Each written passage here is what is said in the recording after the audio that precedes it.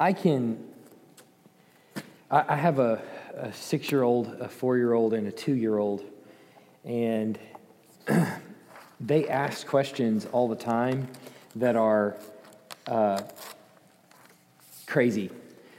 There's no other way to really say it, but they ask questions that are difficult, and they're precocious questions that are beyond their years, And I'm sure if you've had kids before, you know what I'm talking about. If you haven't had kids yet, you will find out one day.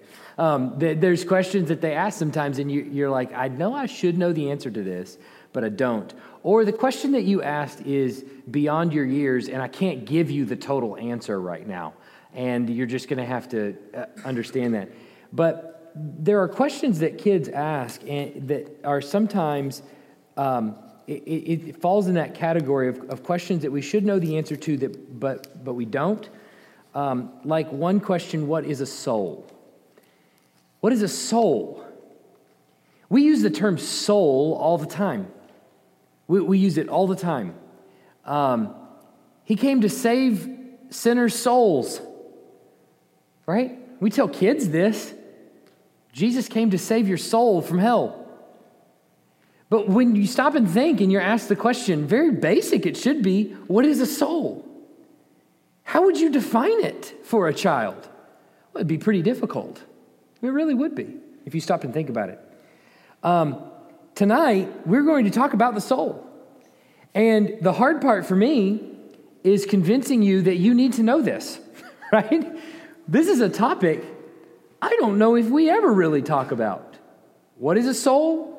How do we understand the makeup of a man, of a human, What is a human? Are they body and soul? Are they body, soul, and spirit? Have we decided on that? Where do we go to in the Bible if we want to figure this kind of stuff out? Why is this important? Well, the way I like to think about growing in knowledge, especially when it comes to biblical knowledge, and I want us all as a church body to really think about this.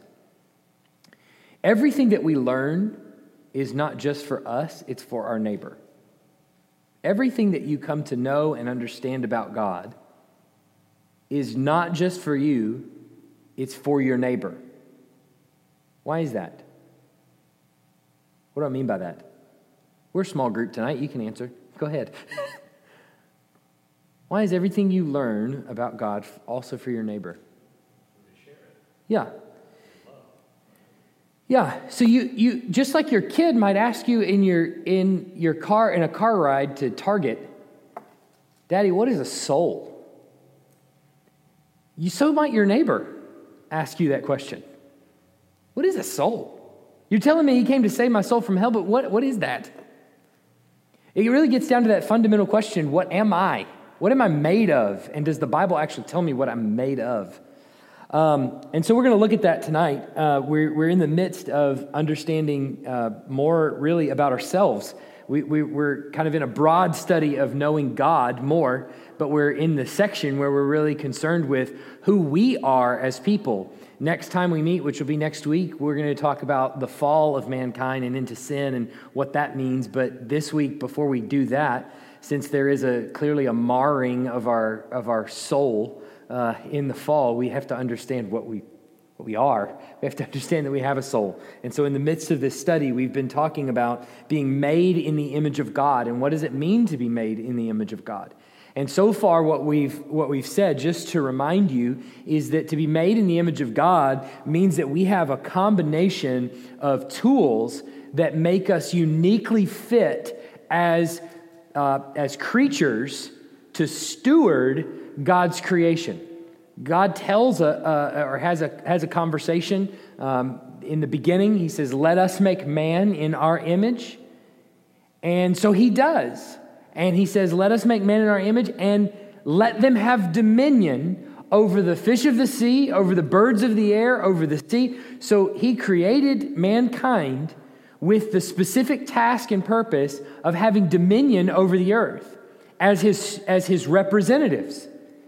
And so He gave us a unique set, combination of skills, of tools that include intelligence, reasoning ability, emotions, the ability to commune with God, Self-awareness, language, communication ability, the presence of a soul or spirit or both, which is what we're going to talk about tonight. The conscience, we have a conscience, and of course, all for the purpose of having dominion over the earth. We also see, and we talked about this a few weeks ago, that Genesis 1:26-28 shows God making man in his image, which has significant meaning. Because you are made in the image of God, that actually means something. What does it mean? Why is that important that you're made in the image of God? Not just rhetorical answer. What is it? Why is it significant that you're made in the image of God? We have inherent dignity as human beings. Yeah, you have inherent dignity as human beings. You're more valuable than a sea turtle or a dog. All right? Sorry, Emily. She's like, that's a low blow.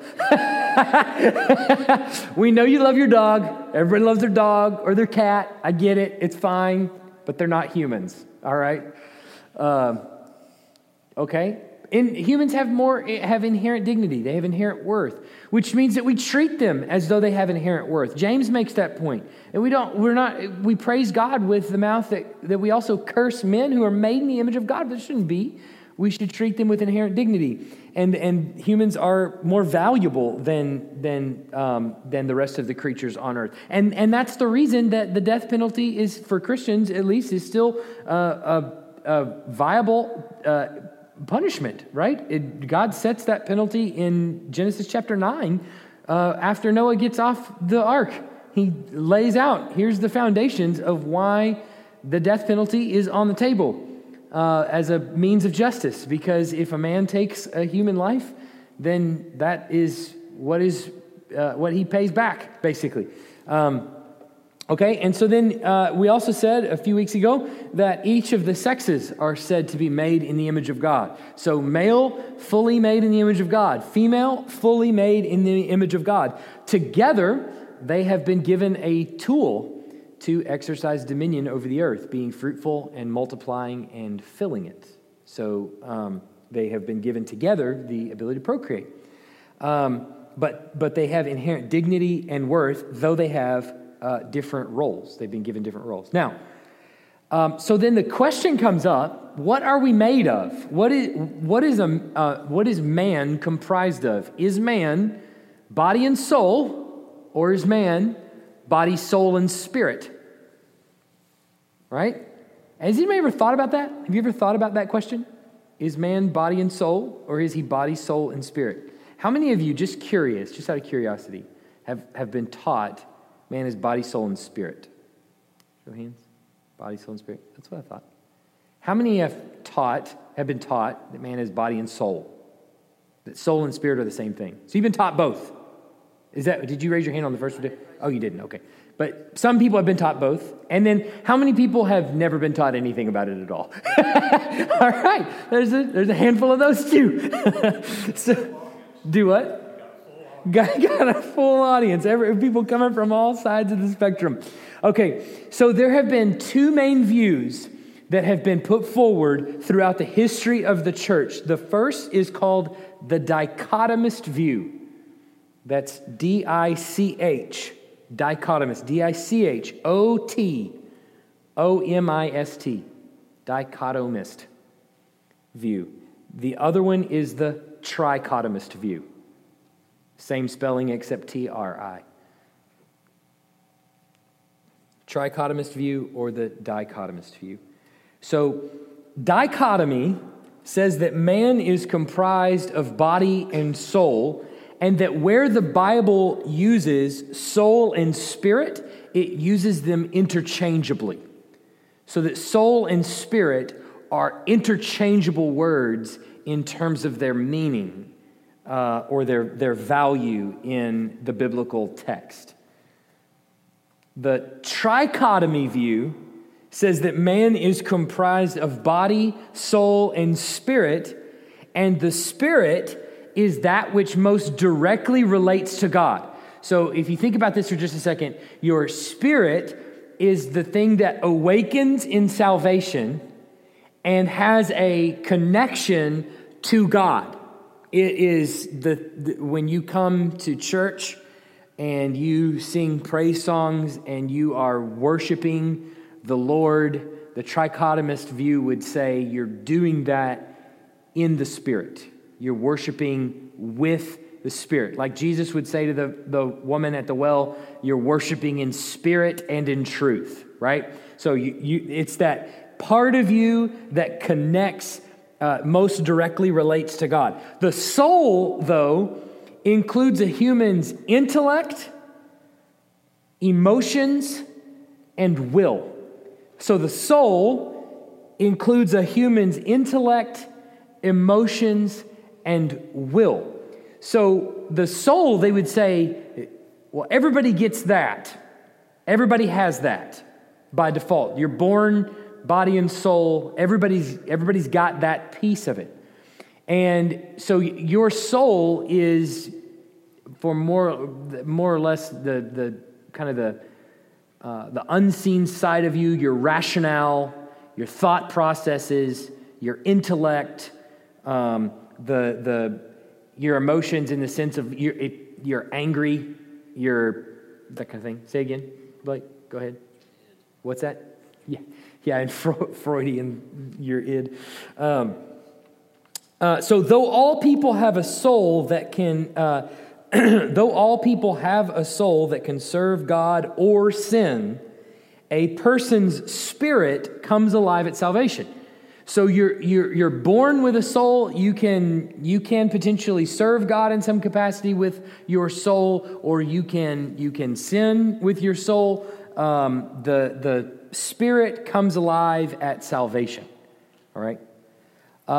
There is a third view that we won't spend much time at all on tonight, but it's called monism, and it's very rarely held. In fact, there is a group now that holds it, and I think it's the Seventh-day Adventist. I think they hold the view of monism. It basically says that you are a person is a body and soul, and they're so united that the soul cannot live without the body. That the scriptural term for soul or spirit are really just expressions of a person themselves. Or another way of saying the person's life. So a person that dies, their soul dies too, or their soul sleeps. You may have heard that term, soul sleep. I don't know if you've ever heard that term, soul sleep. A lot of prosperity gospel preachers, not to scare anybody off monism, but a lot of prosperity gospel preachers use that term, soul sleep, where they because they're coming from a position of monism, that the body and soul are one thing. So then the soul doesn't go to heaven? Well, it depends on which monist you'll ask. So some will say that what happens when you die, and this is where I've heard some prosperity gospel preachers, and I'm not sure why it's connected to the prosperity gospel. I just know a lot of them hold this view. They would say you die, your soul sleeps, and then Jesus is going to come back and raise you from the dead. And then body and soul are remade. They're never parted. So there's not a present heaven. That's right. Yes. There's not an intermediate term where you go before, it's all over, essentially. Now, a big problem with that view, the view of monism, is Scripture, which often is the problem, okay, with a lot of views. So let's just look at a couple of these. Back to, I forgot to read Romans 8:10 on the trichotomy view. This is part of where the trichotomy view gets this idea that the Spirit awakens at salvation. Is look at Romans 8:10. It says, "But if Christ is in you, although the body is dead because of sin, the Spirit is life or alive because of righteousness." So they say that because of salvation there's an awakening of the spirit, even though the body, the flesh is dead. Now, but on the monism view, look here at Genesis 35:18. This is part of the problem that they run into. And as her soul was departing, for she was dying, she called his name Ben-Oni, and his father called him Benjamin. Not a good way for your wife to part is to have a discussion or an argument over the baby's name. Psalm 31:5. Into your hand I commit my spirit. You have redeemed me, O Lord, faithful God. And he said to him in Luke 23:43, truly I say to you, today you will be with me in paradise. What are all these pointing to? Yeah, there's a separation. Yeah, Jesus is saying this last one on the cross to the thief. Today you will be with me in paradise. Today you're going to die. So who is this me you're talking about, and where is this paradise? Well, he's obviously referring to a permanence of the soul, that the soul's going somewhere. And so for that reason, monism has been rarely, if ever, held by mainstream Christianity. Okay, so it's just not that viable of a way, I don't think, of looking at the soul and the makeup of mankind. So the rest of what we're going to do is look at two different forms, dichotomy and trichotomy. Go ahead. Is there any scripture that supports monism?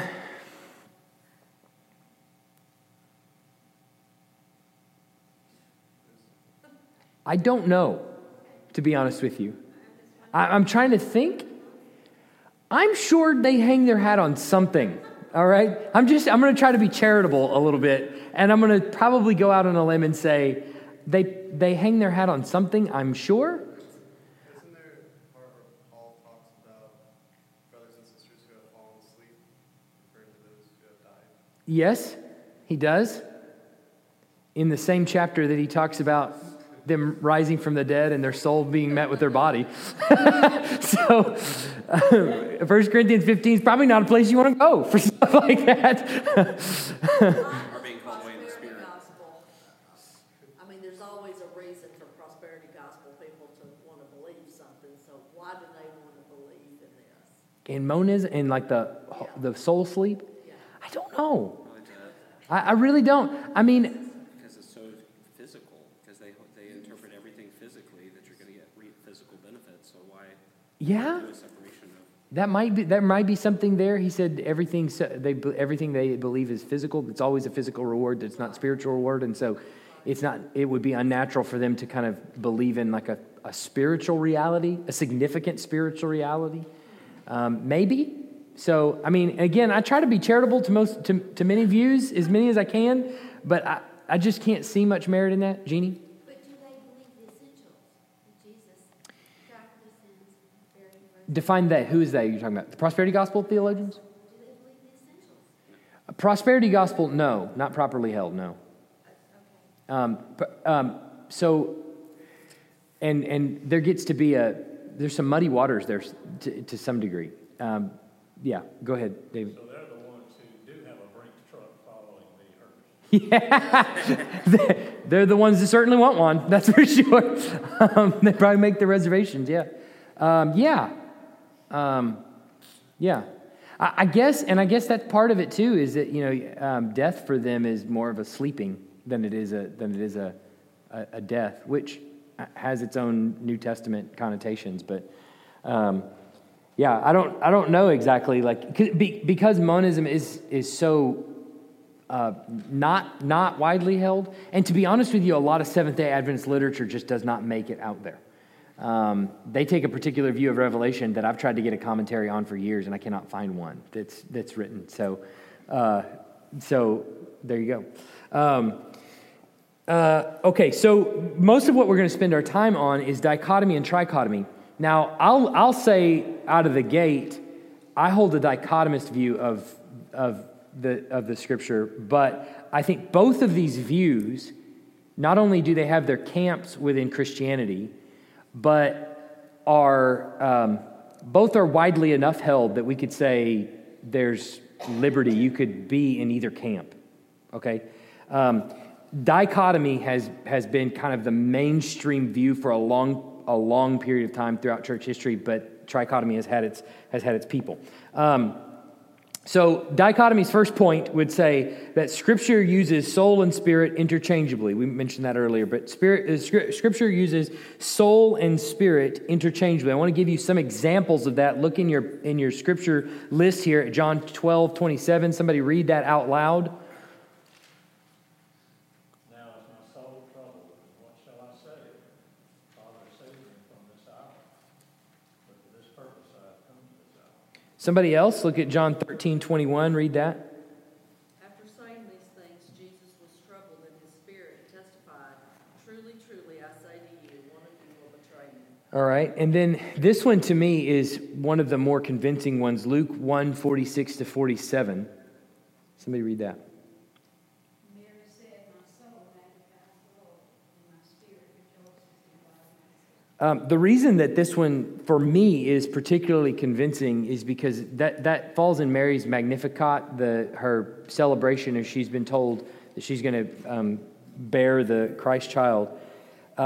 She sings this song, which is sort of written in the tempo of Hebrew poetry and is written very much like Hebrew poetry. So if you read Hebrew poetry and you see a lot of this in the Psalms, what will happen is you'll have these couplets, these two lines that basically say the exact same thing, but they use different words to say it. So the first line you may read and you're like, I have no idea what he's talking about. The second line is very similar, but a little bit easier to understand, and you go, oh, that's what he's talking about. And it explains, essentially, it uses different words, but it says the exact same thing as the first line. And so I think that's the way, at least, Luke has composed this poem. And it says, she says, my soul magnifies the Lord, and my spirit rejoices in God my Savior. So you can see the parallels there, rejoicing and magnifying the Lord, God my Savior. And so then also the parallel would be soul and spirit. And some would say, well, she's saying different things, but that would seem to not line up as well with a typical Hebrew poem that would be common in their culture. So, but then in the first two verses, John 12:27, John 13:21, both of them Jesus is using, or they're using different words to describe what Jesus is feeling at the moment. In the first, his soul is troubled. In the second, his spirit is troubled. But one of the tenets of the trichotomous view is that they don't function in the same way. They don't have the same function. And it seems as though here they do have the same function, at least in John's case. John's using them interchangeably, it seems. So anyway, point one is that Scripture uses soul and spirit interchangeably. The second thing, the main point that they say, is that at death, Scripture says either that the soul departs or that the spirit departs. There's both uses, the soul departs and the spirit departs. Let's look at Psalm, Psalm 31:5. I have it on here. Did I miss it? Oh, no. Do what? You said it's where? 31:5. Yeah, somebody read that. Into your hand I commit my spirit. You have redeemed me, O Lord, faithful God. Okay, Ecclesiastes 12:7. And the dust returns to the earth as it was, and the spirit returns to God. It was in stereo there for a minute. Y'all were reading at the exact. It was perfect. That was awesome. Felt like I was wearing those AirPods, you know, like.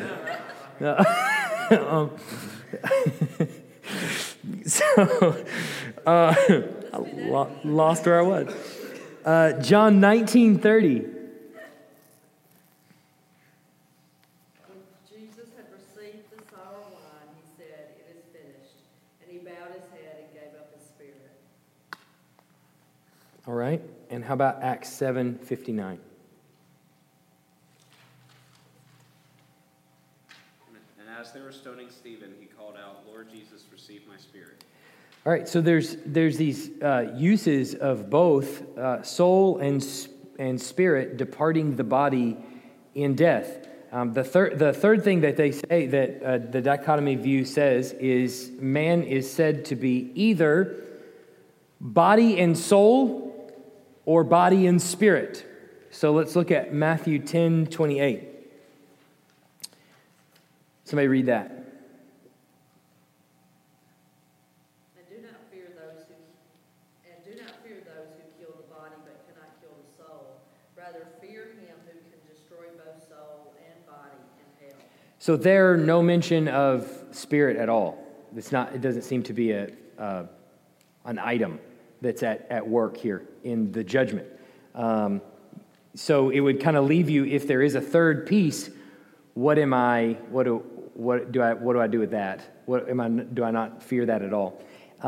Further, if the spirit is the thing that responds to the Lord, as the kind of the trichotomy view would say, then shouldn't that be the one that Jesus is concerned with? Be concerned with those who or him who can destroy both body and spirit in hell. But it doesn't seem like that's the case either. Look at the next verse there, 1 Corinthians 5:5.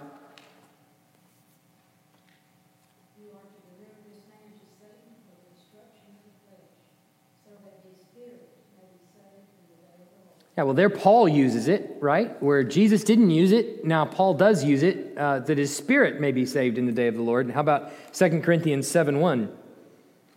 Since we have these promises, beloved, let us cleanse ourselves from every defilement of body and spirit, bringing holiness to completion in the fear of God. Okay. Now, the last thing that we have here in the dichotomy view is that the soul or the spirit can sin. Look at 1 Peter 1:22.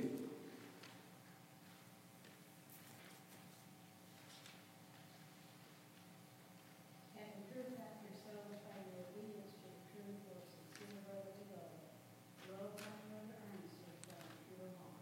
Okay. Revelation 18:14. There, the last one on the page. The fruit for which your soul longs has gone from you, and all your delicacies and your splendors are lost to you, never to be found again. Now, remember, this is, in the context of Revelation 18, this is the world being destroyed. And the merchants and the ship captains and all those people that are watching the world be destroyed in front of them, and all their trade and commerce and all their prosperity is basically going away.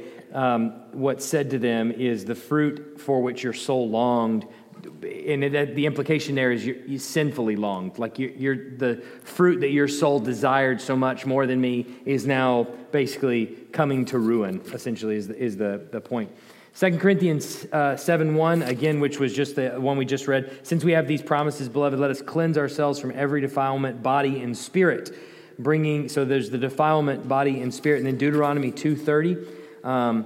But Sihon, the king of Heshbon, would not let us pass by him, for the Lord your God hardened his spirit and made his heart obstinate, that he might give him into your hand as he is this day. So here's this obstinacy of heart and spirit. His spirit has been hardened, so he's sinning, essentially, with his spirit, I guess you would say.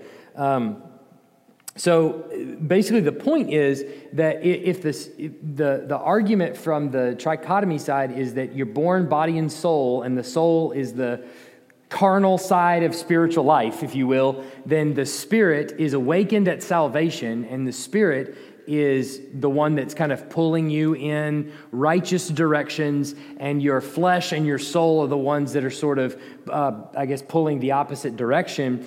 It would seem as though, well, we're told in Scripture, both, they use them interchangeably in regards to spiritual sinfulness. So it would seem as though either one can function in that capacity. Go ahead, Marion Smith. I'm going to chase another rabbit. That's okay. I have trouble with the heart versus the spirit. And, Okay. Every time I've tried to kind of answer that question, I see them being used almost interchangeably. Sometimes.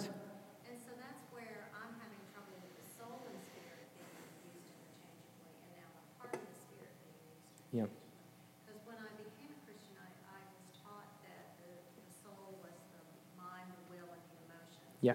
And so I think that's why I'm having trouble, Mhm. because having, learned from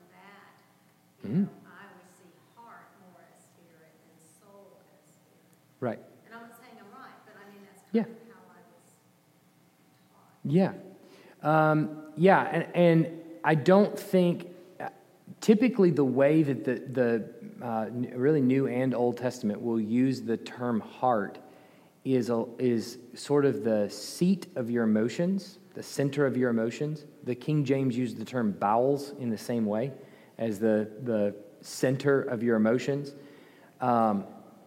And so, but your soul and your spirit are functioning similarly as well, as that the unseen thought process side of you, right? So is it the disposition? In other words, is it, I guess I'm having trouble with I don't believe when we're speaking towards this, we're speaking of something that is a part of the body, so to speak, Right. something you can define that's in the body when you say heart. Right, they can't operate on it. Right, Right. you can't find it. Right. But yet, we use that word heart, and there is a heart Right. beating in your body. Right. So I guess But now I would have to go back to see if the term for heart is ever used as the organ itself. I'm sure it is at some point in Scripture, but rarely would it be used that way. Most of it is going to be used in a spiritual sense, that you need to be circumcised of heart. And so that really means that you need salvation. and when you talk about the motivation of the heart, Right. it sounds like that's a positional thing or a dispositional thing. Am I making sense? Yes. Yes. And I don't think that's wrong. I mean, the heart is that way, but it's used, I think, in the same way that often your spirit is troubled, your soul is troubled. Let not your heart be troubled, right? You believe also in me, right? I mean, so Jesus, I think the New Testament largely is going to use those terms in much the same way, because they're talking about the spiritual side of you that knows and believes in God and is inclined to follow him. Soul, spirit, heart, I don't know, I guess the King James, guts, There's that expression that says heart is desperate. Right. And that's what I'm saying. I Yeah. guess it's just there's so much to consider. Sure. Considering the position. Yeah. Well, the heart being desperately wicked, and remember, your heart is an organ in your chest. So when they say heart, they're not meaning that the organ that beats 60 beats a minute in your chest is wicked. They're saying that your soul is worthy of eternity in hell. And so, by nature, we're by nature children of wrath. That's pointing to the same idea. And so, it's using them interchangeably. There's an eternal side of you that is desperately wicked, and what is needed is redemption. That needs to be transformed, radically transformed. And what in a similar way, what you're dealing with right now, being a saved person, is the flesh.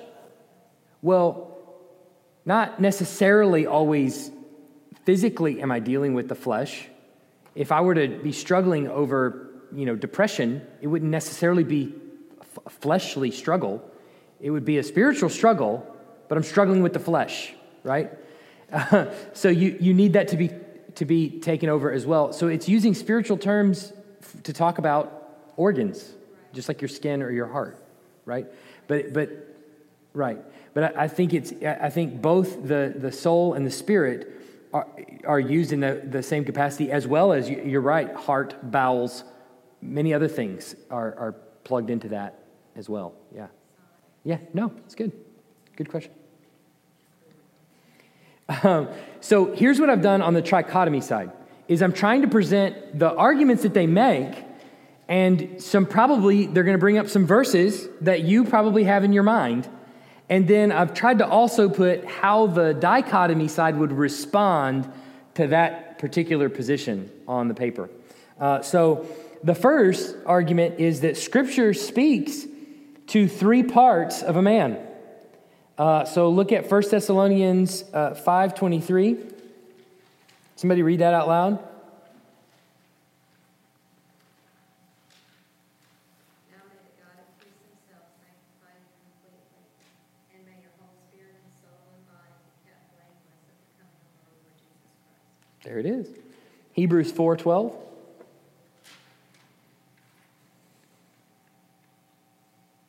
For the word of God is living and active, sharper than any two-edged sword, piercing to the division of soul and spirit, of joints and of marrow, and discerning the thoughts and intentions of the heart. All right. So it seems as though what the author brings up here in the text, the first one is Paul, the second one is probably Paul or one of his cohorts in Hebrews, is basically saying, it seems, identifying the three parts of man.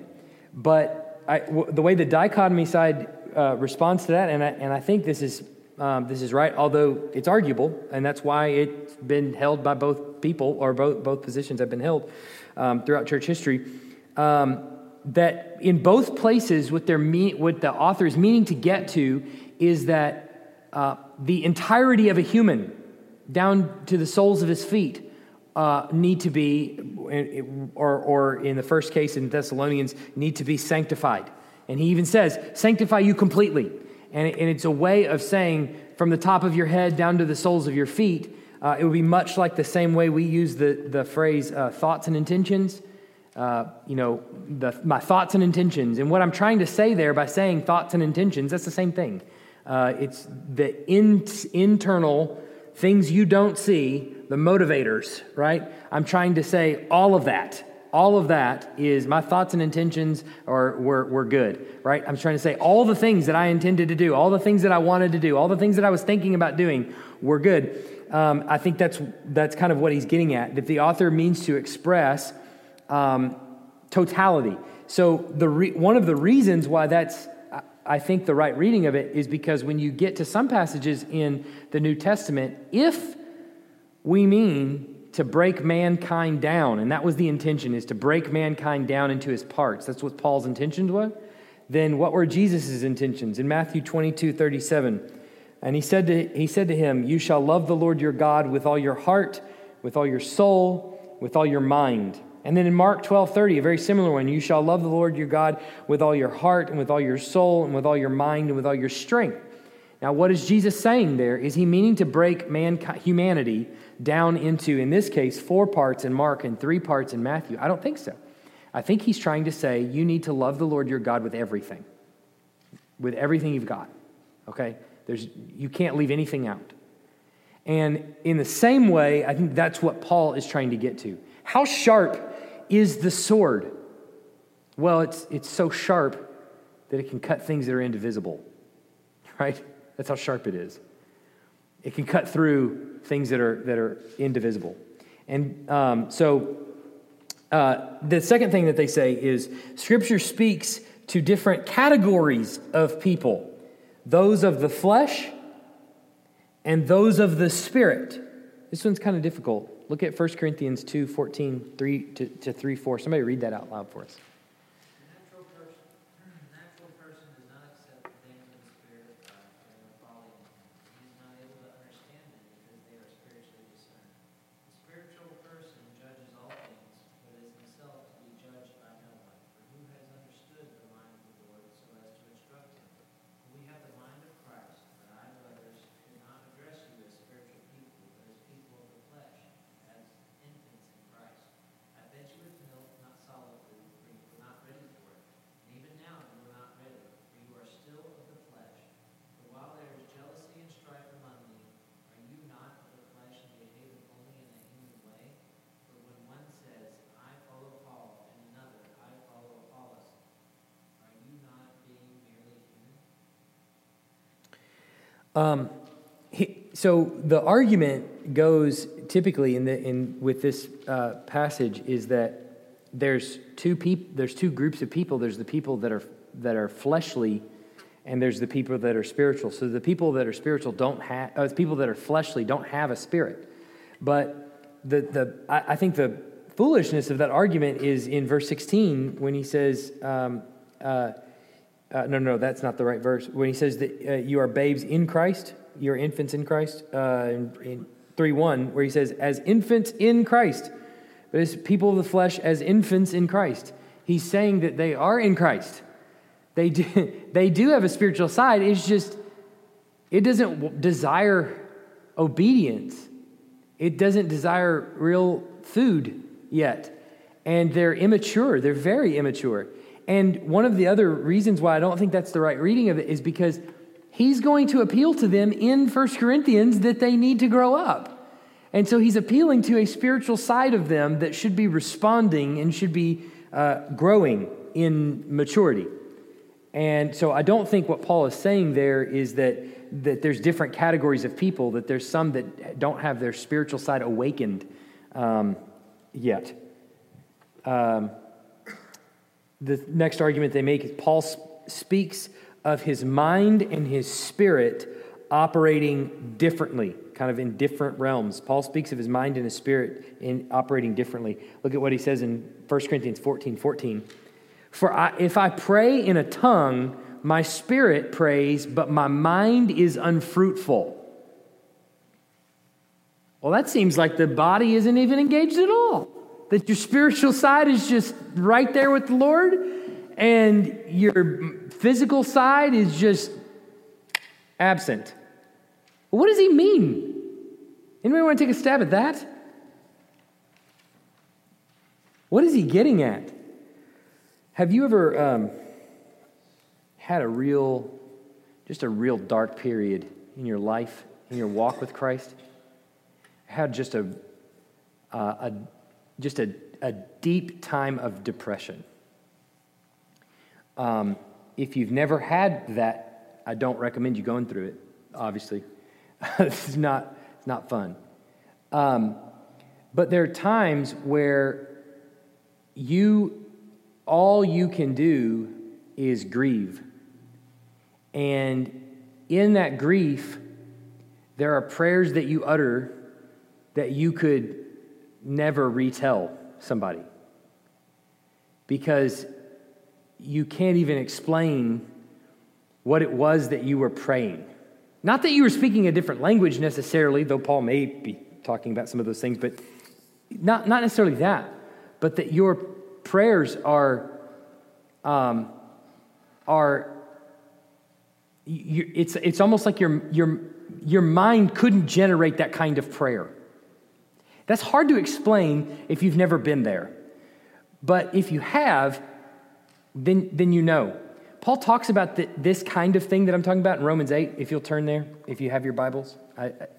Sorry if you don't. The pew back in front of you, you can use. Romans chapter 8.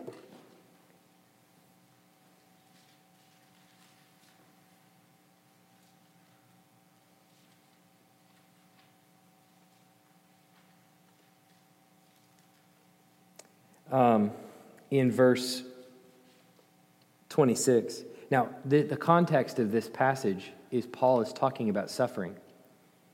And he's saying that the suffering that we're going through is not worth comparing with what is to be revealed to us after death.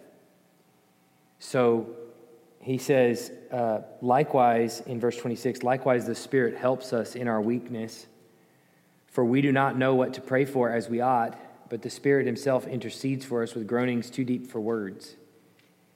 And he who searches the hearts knows what is the mind of the Spirit, because the Spirit intercedes for the saints according to the will of God. He's talking about the Holy Spirit interceding for us. But I think he's getting at the same kind of thing, that in suffering, often we have no idea what to pray for.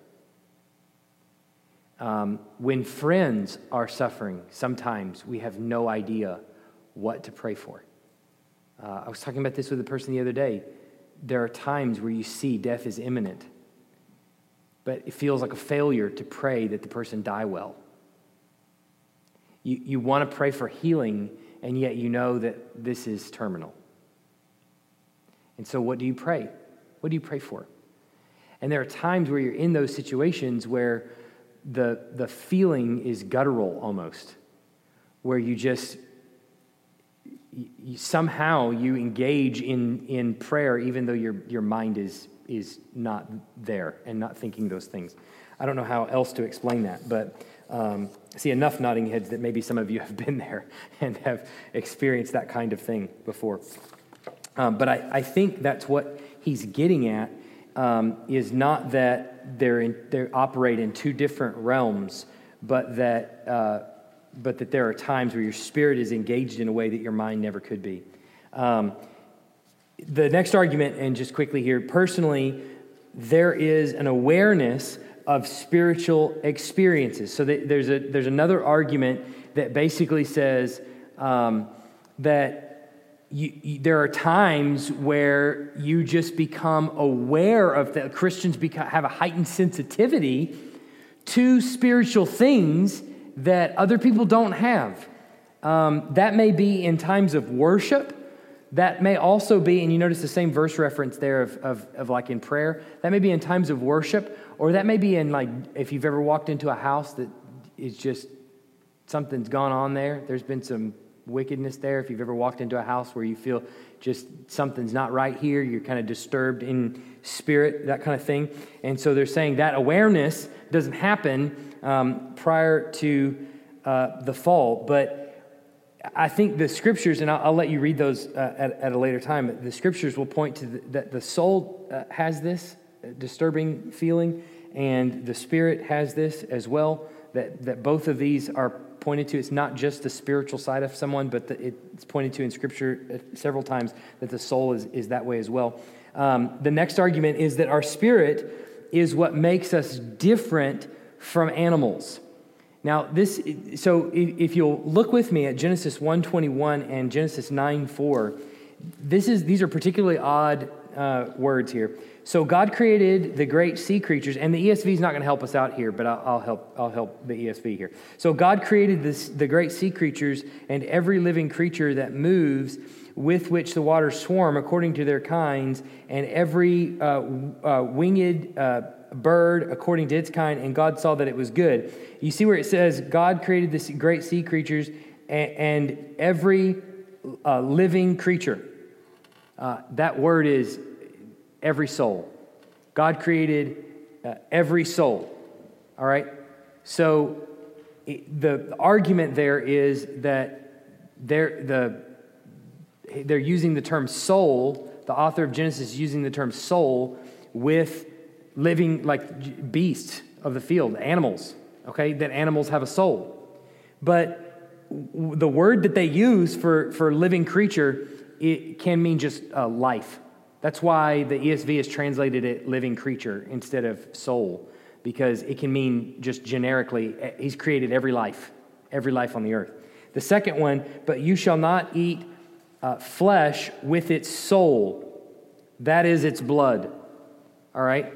So he's talking about the killing of animals, and that you have to let the blood out. You have to drain all the blood. You can't eat it because you can't eat it with its soul. But again, uses the same word there, nephesh, which can mean just generically life. And that's probably a better way to translate it. Does it make sense? Yes? No? Okay. Look, indifferent. Okay. Why does this matter? Psalm 103:1. Bless the Lord, O my soul, and all that is within me. Bless his holy name. There's a spiritual aspect, a connection in worship with the soul. Luke 1:46. And Mary said, my soul magnifies the Lord, again engaged in worship. And then Revelation 6:9, which is where it's somewhere on here, I know. Revelation 6:9. When he opened the fifth seal, I saw under the altar the souls of those who had been slain for the word of God and for the witness they had borne. So here we are with eternal souls that actually live on. I think the right way of defining the soul, for those questions that come up for your kids and your neighbors, is that it's the immaterial element of our nature. It's there in your packet. The immaterial element of our nature that relates to God and lives forever. if we define it that way, then animals do not have a soul. They have life, but they don't have a soul. Not to burst anybody's bubble that has a dear dog that they love. But one of the best ways I've heard it answered is in like little kids' catechisms and things like that. We do that with our kids. One of the questions is, what is a soul? And the catechism is really just, for those of you who don't know, is basically just simple questions followed by simple answers. And it helps parents train them how to teach their kids these big concepts, but boil them down to the most basic components. One of the questions is, what is a soul? And the kid has to kind of like memorize this, almost like flashcards, and gives them like spiritual vocabulary. But what is a soul? My soul includes all of me that should know and love God. My soul includes all of me that should know and love God. And that is everything that should be inclined and should know and love God. Is in the soul, and I think that's the right way to look at it. The last argument here is our spirit is what comes alive at regeneration, and they use the Romans 8:10 that we read earlier. But it raises the question about how whole of a person are you when you're born if you don't have a spirit, and but it really seems to point to not just your spirit being dead, but your whole person being dead in trespasses and sins before conversion. Your whole person becomes a new creation, as it says in 2 Corinthians 5:17. Now, why is all of this relevant to us? Why should we care about the soul and what we're made of?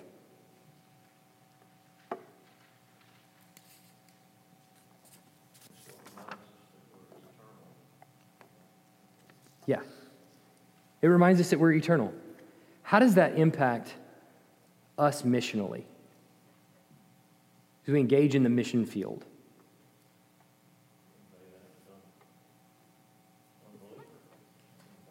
Yeah. Now, to be clear, neither the dichotomy or the trichotomy are arguing that, neither one of them is arguing that we're not eternal. Okay? So both of them, either one of them could be held. I don't happen to hold the trichotomy view, but you can, and that's fine. But thinking about it and understanding why you fall that way, remember, we don't learn anything that's not for our neighbor. It's not just for you. You don't go to Bible studies just for you. You don't think about deep things and ask questions just for you. If you do, then whatever bores you, then get out, right? I mean, like, at the point where you're bored, then just check out. The reality is sometimes we have to cover things that are strange, that we've never thought about before, and that are a little bit foreign to us, or we may not necessarily understand the reason for. But I hope you get asked that question by your neighbor. Do you believe that we have a soul? Actually, yes, we just talked about this on Wednesday. Let me take you to some scriptures. But it's important to think through, what does the Bible actually tell us? When we start to ask these kinds of questions and we start to dig into these scriptures, we start to realize the Bible actually clues us in on a lot of things that we wouldn't ordinarily think about, or that we would just read past. You'd read all of those passages in the past and you probably would never think, am I comprised of a body, soul, or am I comprised of a body, soul, and spirit? You probably never think, well, Jesus seems to be using soul and spirit here interchangeably, right? You probably would never think that. But all of the stuff that we learn is for our neighbor, and therefore it's missional. So why should we understand a variety of Christian opinions on these topics? Why should we nail that down?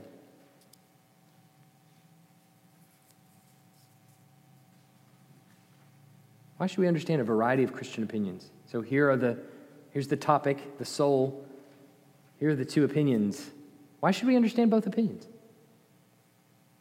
Go ahead, Blake. Because if we just get caught up in one view, we can get really close-handed on things that are tertiary issues, and all of a sudden someone feels like a heretic because they disagree on something that there's always been room for discussion on. Yeah.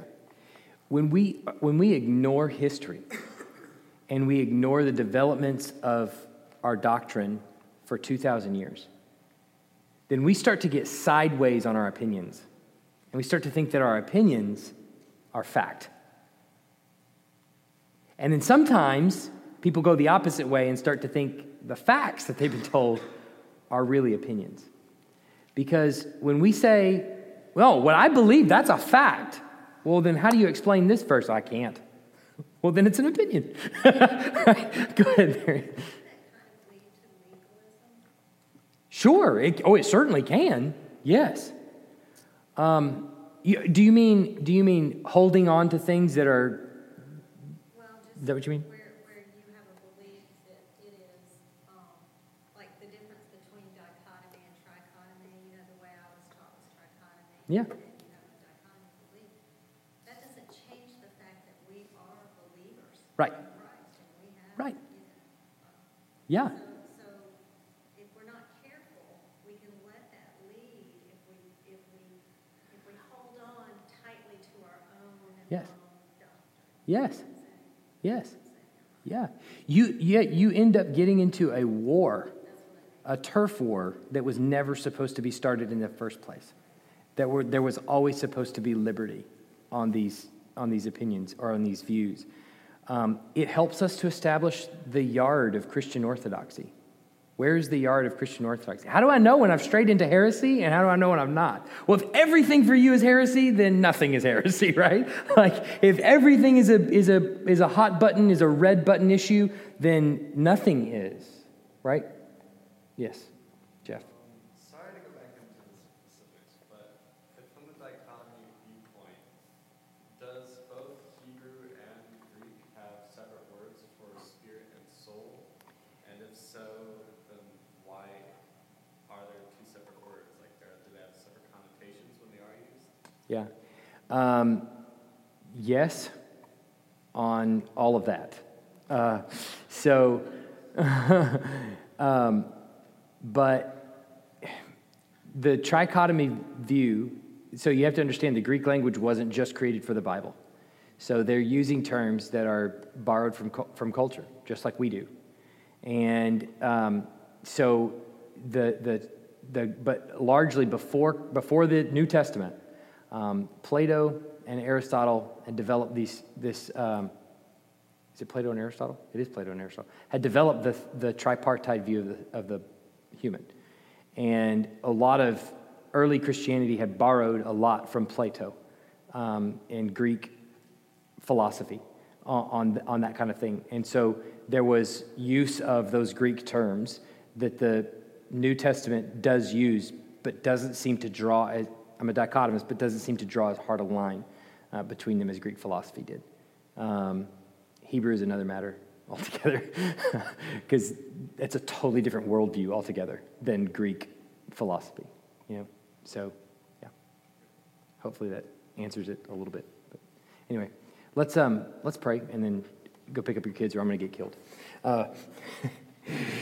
Heavenly Father, I'm grateful for an opportunity just to really dive deep into a topic we never really think about or talk about very much, and hopefully just to engage our minds. And I pray that this is useful in some capacity, that even for our neighbor, that we get into conversations like these and we think, wow, I cannot believe I just talked about this on Wednesday.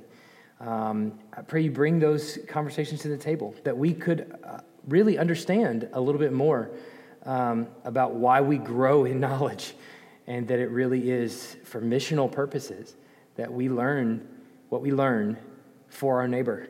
And I pray that you would help put it to use. So use whatever we have for the furtherance of your kingdom in the lives of the people around us. We pray these things in Jesus' name. Amen.